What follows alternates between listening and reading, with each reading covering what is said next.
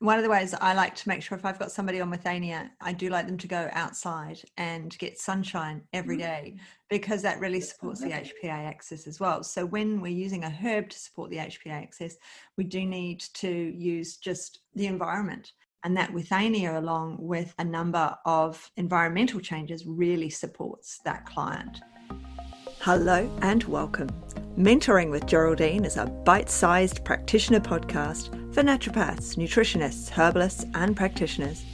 This podcast responds directly to your needs, the needs of the practicing natural therapist. With interviews, herbal discussions, something business and something clinical each week, you'll get the variety you need and enjoy to stay motivated in practice.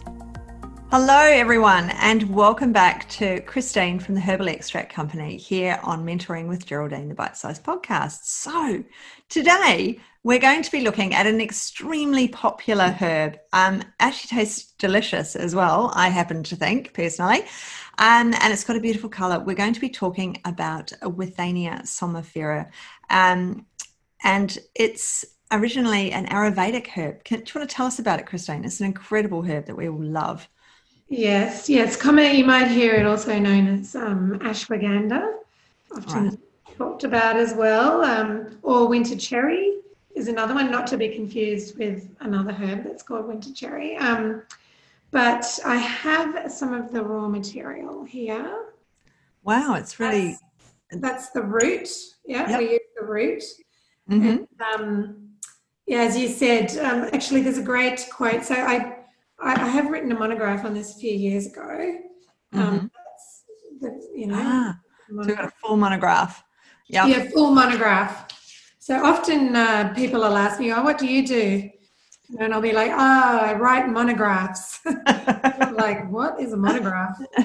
We in the herbal world know about We love a monograph in the herbal world. But I often will say, well, it's a plant biography.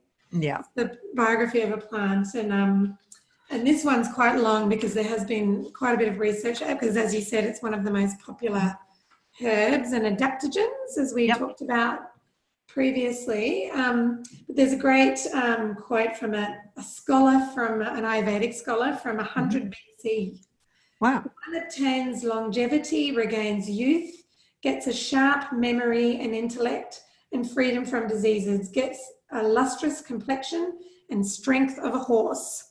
Wow. Strength of a horse. I need to take more. I hadn't noticed that myself, but yeah. And ashwagandha is a combination of some Sanskrit words which mean horse and smell. So smell of the horse.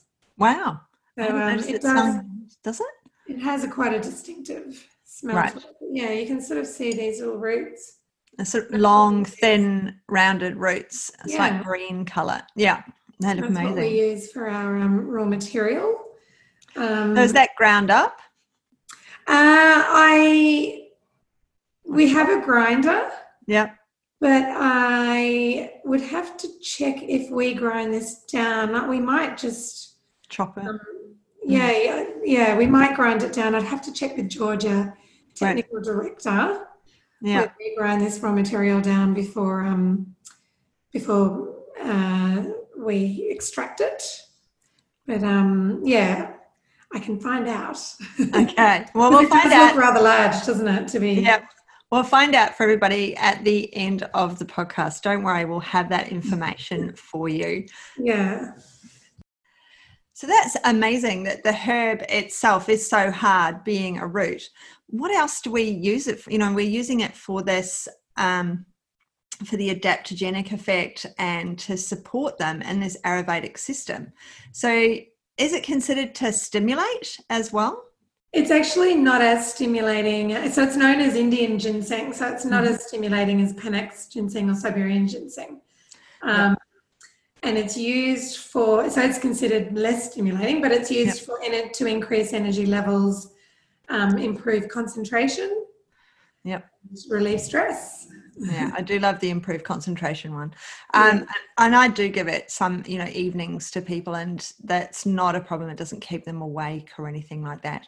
It's also been used in a number of studies. And in the recent monograph, you did mention a couple of those studies. And there was a very recent one in 2019 where they had a randomized double-blind placebo-controlled trial. Oh, isn't that a mouthful? We love,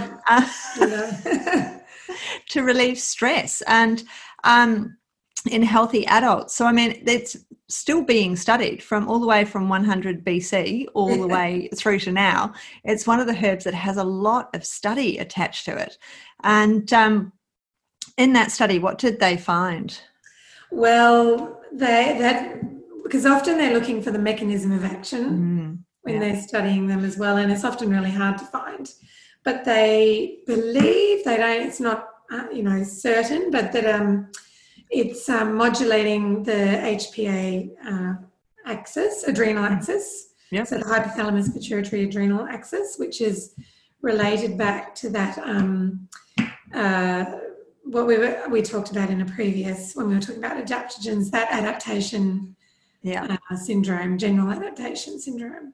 Yeah. So they believe it's working by modulating that axis where our stress is. One of the ways I like to make sure, if I've got somebody on Withania, I do like them to go outside and get sunshine every day, because that really supports the HPA axis as well. So when we're using a herb to support the HPA axis, we do need to use just the environment, and lunchtime sunshine really supports, because remember, we're under lights all the time. I'm in lights in this room, you're in lights there, and the lighting is the wrong spectrum.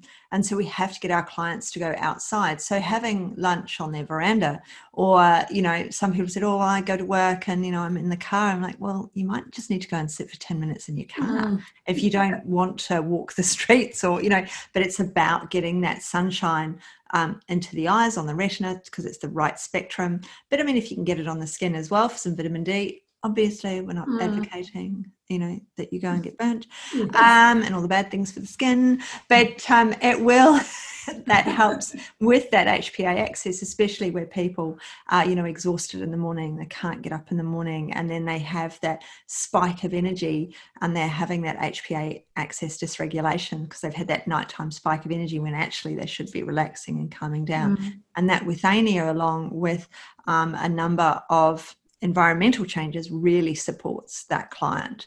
So now the other thing with Withania, there's a lot of work, type 2 diabetes you've written in this as well. There is some human evidence, and we love human evidence as we've talked about before, the in vitro and in vivo, so the test tube in the animal research isn't necessarily, we can't extrapolate that to human use. Because obviously we're very different to a rat or a rabbit, and you don't even want to read about these studies. I mean, they're so cruel. So when we get human studies, it's wonderful because it's evidence, it's good evidence. There was a study, there is some human evidence that Withania may be helpful in type 2 diabetes because it reduces blood sugar levels. So it's a small study that we're comparing like a hypoglycemic drug, and there was a decrease in the blood glucose, which was comparable to the oral hypoglycemic drug. So it was only 6 people. Oh, that is a tiny study, but it's the start of something else. But they took it for a month. They had 3 grams a day. And so it was a positive outcome. So that's always good when it's a positive outcome. We have to. It is. And with your type 2 diabetics, I mean, there is so much lifestyle change and intervention that's needed as well. So if we've got, and stress is always very big for people with type 2 diabetes, because they're worried about their health as well as about all the other things that everybody else is worried about. So it's good to know that we've got something that can go in that mix to support them while they support themselves to change often the diet and all the other things that go along with it.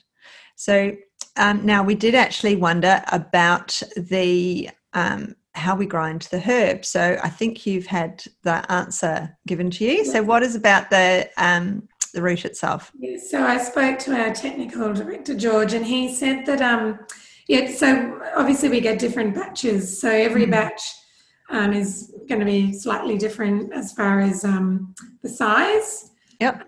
So if it's less than 50 millimeters, right. If it's bigger than 50 millimeters, then we will mill it prior to extracting. Right. So it just depends on the size of the material that we receive. Yeah. So that's the thing with a root. So it just depends how much they've taken back from the plant. So the plants are pretty hardy. They're very solid, very tough wood. The root is very tough. There's different sizes in this. Yeah. Because then we obviously want to get the surface area, the most surface area of the plant. And I have some, so this is our bottle of Withania. Nice. 1:1. And I'm going to try and show you the colour here. So it's got a lovely red, and it's very yellow, and it's a nice colour. That's a lovely yellow, sort of a mustardy colour. And you'll be taking some of that, I'm sure. So what are we smelling? Yes, it's very, I feel like I'm in a wine, out of practice with all that, but it is very earthy. Yeah. You get a very earthy smell. So when we have obvious, being a root. The organoleptics of the herb are really important, and that's part of being a herbalist as well, whether we're a brown bottle herbalist like me, which means that I buy off companies such as Herbal Extract Company, and I buy my herbs in a brown bottle. I very rarely make them myself. I do make them myself, and I can do, but there is some time. There's always a time factor there. And so it's really interesting when we smell the herbs, especially when we get them from different companies, and the smell of the herb itself, and whether it's a 1-in-1 or a 1-in-2 or 1-in-5, and so it goes on, as to what we're going to be getting from that herb, and the flavor, the smell, the taste, the viscosity, all of the things that go with that herb, and how much we need. I found that you don't actually need very much Withania in a dose for the client to be able to get immediately start getting some of that stress relief and some of that support, and to calm them down. It's a great herb. It's really good. Yeah. So, okay. So have we got anything we've missed in there about Withania that you wanted to mention? No, it's it's generally a very safe herb, as you were saying, and it has quite a number of different actions. I'm just looking in the monograph. It has sort of an anti-inflammatory action as well. Yep. And aphrodisiac. Oh, lovely. Oh, wow. We like a bit of that. So obviously you've got more energy. Yeah, I guess if you've got more energy, that's going to be a knock-on effect, isn't it, an aphrodisiac? It's most famous for its use for resistance to stress, and it can safely be used in adults who are under stress. That's been proven in human trials. Yeah. So it's a lovely herb, and it's actually in a lot of products, but when you see a herbalist, of course, you're getting what you need for your problem. So it's always really good. So thank you very much for coming on again today, Christine. It was lovely to speak with you, and I look forward to us chatting again soon. See you then. Bye. Bye. Thanks so much for joining me today. Don't forget to rate, review, and subscribe to the podcast for the weekly episodes. If you'd like even more support and learning, then the Academy is for you. Here you'll find part 2 of the herbal discussions, more clinical learning, and case studies to support your clients in practice. Bye for now.